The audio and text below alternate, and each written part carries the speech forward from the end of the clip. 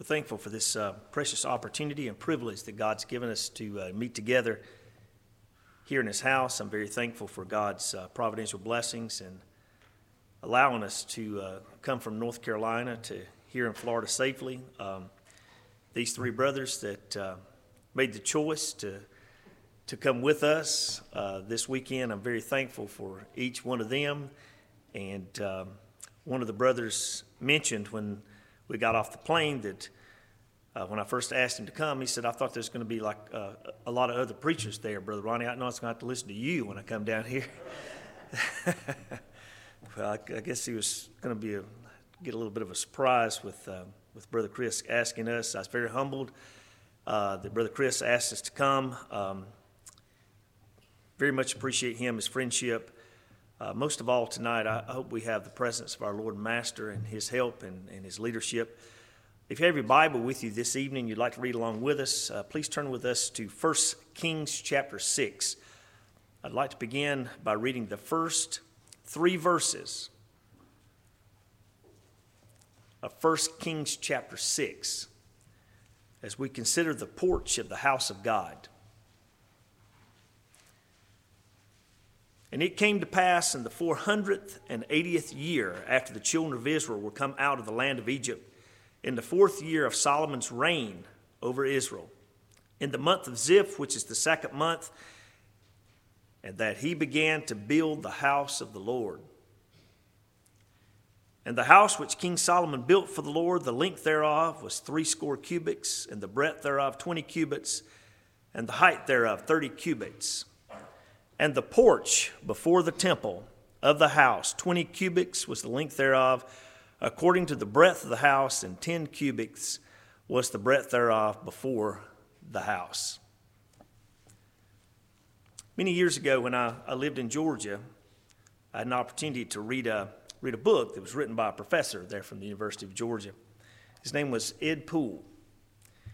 Ed Poole penned a lot of books in his time that he spent there at the University of Georgia, but one book that he authored I very much enjoyed, and it was a book that he titled Lessons from the Front Porch, a gathering place to tell stories. And in that book, he would write of his experiences that he had with his grandmother and grandfather, and his mom and his dad and other people in his family just sitting on the porch, just hearing life's experiences, learning life's lessons. You know, in today's world, that's something that is not really needed when people build houses. People are not concerned with the front porch. But there was a time in history when that front porch of a house was very important to anyone that was building a house. You know, I remember as a child, my grandpa, Ben Landers Loudermilk. I'm Ronnie Benjamin. He was Benjamin Landers Loudermilk. I would go and I would just sit with him on the front porch of his house that he maintained. And he would tell me life's lessons. He would talk to me about life's experiences. He would give me so much information. And just as Mr. Poole would mention in that book how he learned so much just from his grandma and grandpa and mama and daddy and his family just sitting on that porch, I learned so much from my papa just sitting on the porch and listening to his stories. You know, experience is not the greatest teacher of all, but experience is a really good teacher. And it's important for us as younger people, of course I'm 53 now, I'm not so young as I used to be, but to listen to the older and their experience in life. If nothing else, maybe I won't make the same mistakes that they made. I heard a man once tell his son, he said, you know, I didn't get in the mess I'm in overnight. It took time to get here. If God would help us tonight, I'd like for us just for a few moments to think about the lessons we learn just spending time on the porch of God's house. 1 Chronicles chapter 28 verse 11. We're reading here of David. And you remember it was David that desired to build the house of the Lord. But God said no. You know, sometimes God says no. You know, when we pray, and we should pray and be a praying people, and we should be praying with importunity, not giving up in prayer. We should be people that persevere in prayer. And that's a good word, persevere, if it's used in proper context.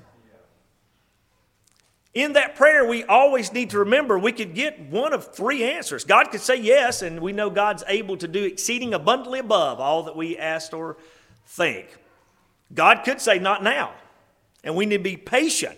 Remember the Syrophoenician, when she came to the Lord didn't instantly answer her prayer, but she kept pressing and kept pressing because of her strong faith in the Lord gave unto her. Sometimes God says no. Do you remember it was Moses? He wanted to enter into the land of Canaan, but what? God said, no, you're not going to the land of Canaan, Moses. You remember it was Paul that asked to have the thorn in the flesh removed, and God said no. David desired to build the house of the Lord, but God said no. And what did David do? He just gave up, right? No, David began to gather, put material together. And we find there in 1 Chronicles 28 and verse 11 that it was David that delivered to his son Solomon the pattern of the house of the Lord, including that porch. David was an individual that took what service he had and the capacity he had to serve, and he took advantage of that, understanding that if I can't do anything else, let me do something for my son. You know, when we think about that lesson, as older disciples, okay, would you let me number myself for the older disciples now? Is that okay, Brother David? I'm going to number myself for Brother David. I'm an older disciple. If I can't do anything else with my life, let me live my life in such a way to be an example to my children. You know, children hear words, but I promise you they see an example more than they hear words. I talked to a sister once who would come to the church, and of course she'd bring all her kids with her. Her husband would not come with her, and she said, you know, there's not a lot of preaching that I get to hear on Sunday, Brother Ronnie, but I love bringing my kids to church and making sure they're at the house of God. And I encouraged her, you just keep bringing your kids to the house of God. You know, there's a day that she got to sit there and watch all of her children join the church. And I thought, there's what God has done for this sister who labored in her life, not just to give up, because she couldn't hear the preaching, tending the children, but she kept going to be an example in the house of the Lord. Isn't that what Paul told Titus? In all things showing thyself a pattern of good works. But that's not all we learn about this porch, this on the house of the Lord. We come to 1 Kings chapter 7, about verse 22, and we're taught about the two pillars of the house, of that porch of the house of the Lord. And there in 1 Kings chapter 7, verse 22, those two pillars are named. You know, we've got some friends that are out in the world that are part of a secret society. If you want to talk to someone about Solomon's house, they'll know all about it, and they'll know those two names and what those two names mean. I've talked to them before at length. Those two names were Jacob and Boaz. That was the names. Those two pillars there that was on that porch of the house of the Lord had names. Those names literally means the Lord is my strength and I will establish. Well, Brother Ronnie, what's the lesson we learned right there? It's important to have a good foundation for your life. I remember sitting on my papa's porch, and he could talk to me about the pillars that was there on the porch and how they went down into the ground. And of course, they just went down into soft sand so they could sink up. No, he would dig down deep. He would lay rock in the ground. He'd have something under that pillar so that was held up with strength, and you could go and you could lean against it. How many of you remember going to Grandma and Grandpa's porch? You just lean against the pier. You don't have to worry about it falling over. It was there. It was strength. And on that porch, those two piers, those two pillars were named concerning the strength that you have, and that strength being the Lord's strength and the Lord establishing. You know, there's a lot of things in the world that would claim to strengthen your life. But you know what they are? Most of us is full of hot air. You know, the world can't provide anything. Have you ever went to the store and bought a bag of potato chips? The world can't fill a bag of potato chips with chips. Now, how are they going to fulfill any other promise in your life? But I want to tell you, brothers and sisters, if you want to have your life to be established, your life to be strengthened, it's found walking close to the Lord and in His Word and in His house. You remember there in Isaiah chapter 28, I think it's verse 13, behold, I lay in Washington, D.C. That's not what the Word says. Behold, I lay at the University of Georgia. I know that's not what it says. I've been there enough to know that's not what it says. It's, behold, I lay in Zion. If you want a strong foundation for your life, you know where it starts? It starts in the house of God. You want a strong marriage? It's got to have a strong foundation. It starts right in the house of the Lord. You want to have a strong foundation in raising your children? It's right there in the house of the Lord. Jesus said, he that heareth these sayings and doeth them, I will liken him unto a wise man that built his house on the rock. He that hears them and won't do them, he's a foolish person that builds their house on the sand. If you build your house on the shifting sand of the world's opinion, it will fall. But if you build your house, your life, on the solid rock of the truth of the Lord Jesus Christ in service to him, I promise you, even when the greatest storms come in life, and they will come, because Jesus said in this world, you shall have tribulation, your house will still stand.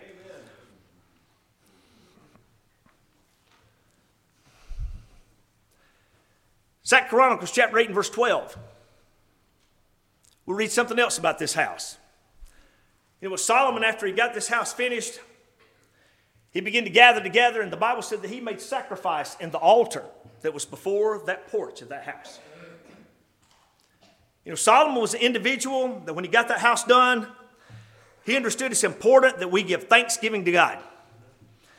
Solomon, when he made those offerings, when the house was dedicated, you remember there's 22,000 sheep and 120,000 sheep. It's 22,000 oxen, 122,000. Hold on just a minute. That was a long flight, brothers and sisters. 22,000 oxen, 120,000 sheep. There, I got it. You know, those were peace offerings. If you ever went through the book of Leviticus and studied all the offerings of God, you know what a peace offering was? It was one that was as a memorial to the Lord, but they were burned and they were eaten by the congregation, so it'd be like a huge feast and dedication. And they would all eat and enjoy that with one another. You know, those 22,000 oxen, they just weren't burnt and thrown away. No, they feasted on that, the meat of that. They feasted on the sheep. There was a great feast at the dedication of the temple. And we read there in that portion of Scripture where Solomon did some offerings there before that porch. Well, what's the lesson we learned there, Brother Ronnie? It's important to remember to have priorities in your life. And if you're going to have priorities, you're going to have to make a sacrifice.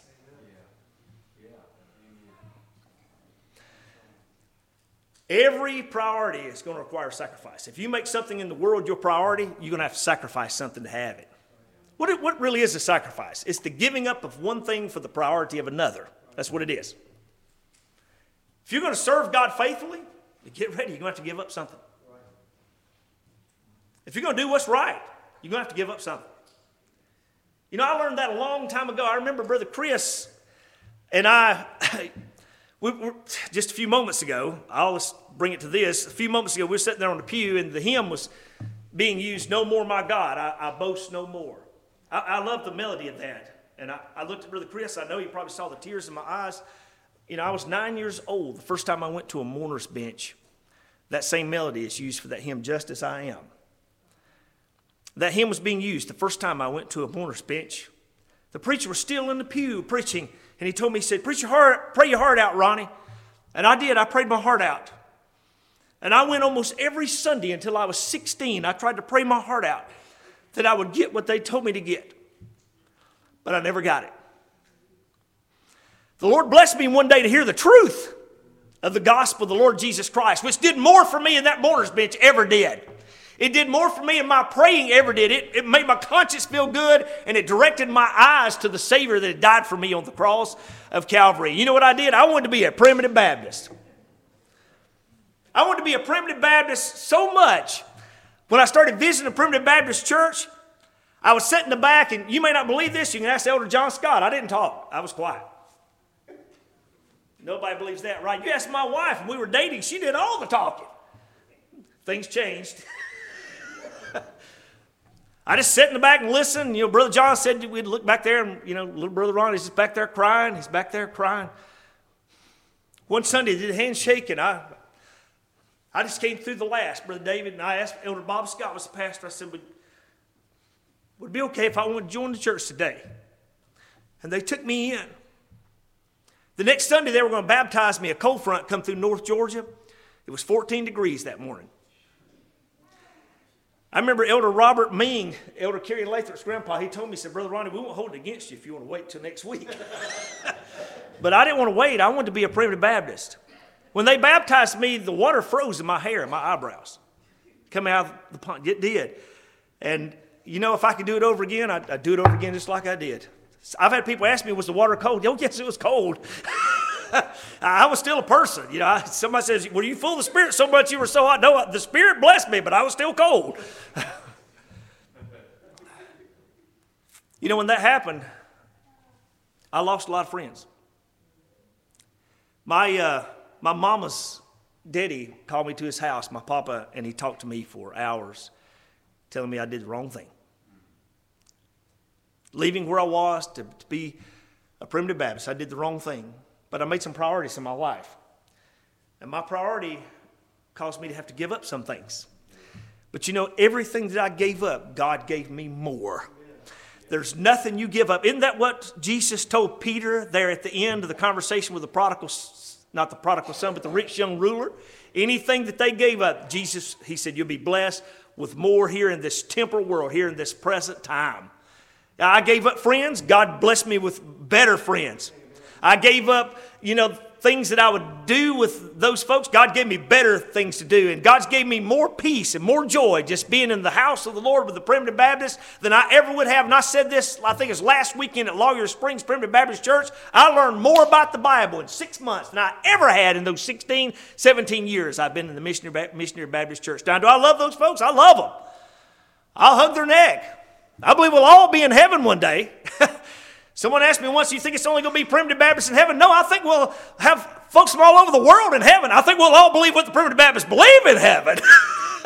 But I think we'll be folks all over the world in heaven, and I love them with all my heart, but I'm willing to give up whatever it takes to be close to the Lord and to serve Him.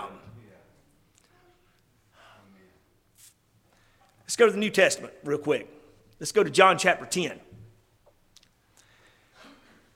John chapter 10, the Lord Jesus Christ has been teaching. And the Bible says it was at the time of the Feast of Dedication that the Lord Jesus Christ was teaching here in John chapter 10. What time of year was that? The Feast of Dedication is known as the Feast of Lights. It's called something different today. It's called Hanukkah today. See, this feast was a secular feast that was started in Daniel chapter 11. After Alexander the Great died, his kingdom, according to the book of Daniel, was divided to the four winds. And there was two of those that were stronger than the other. And it was the north and the south. It was the Syrian and the Ptolemaic to the south, Egyptians.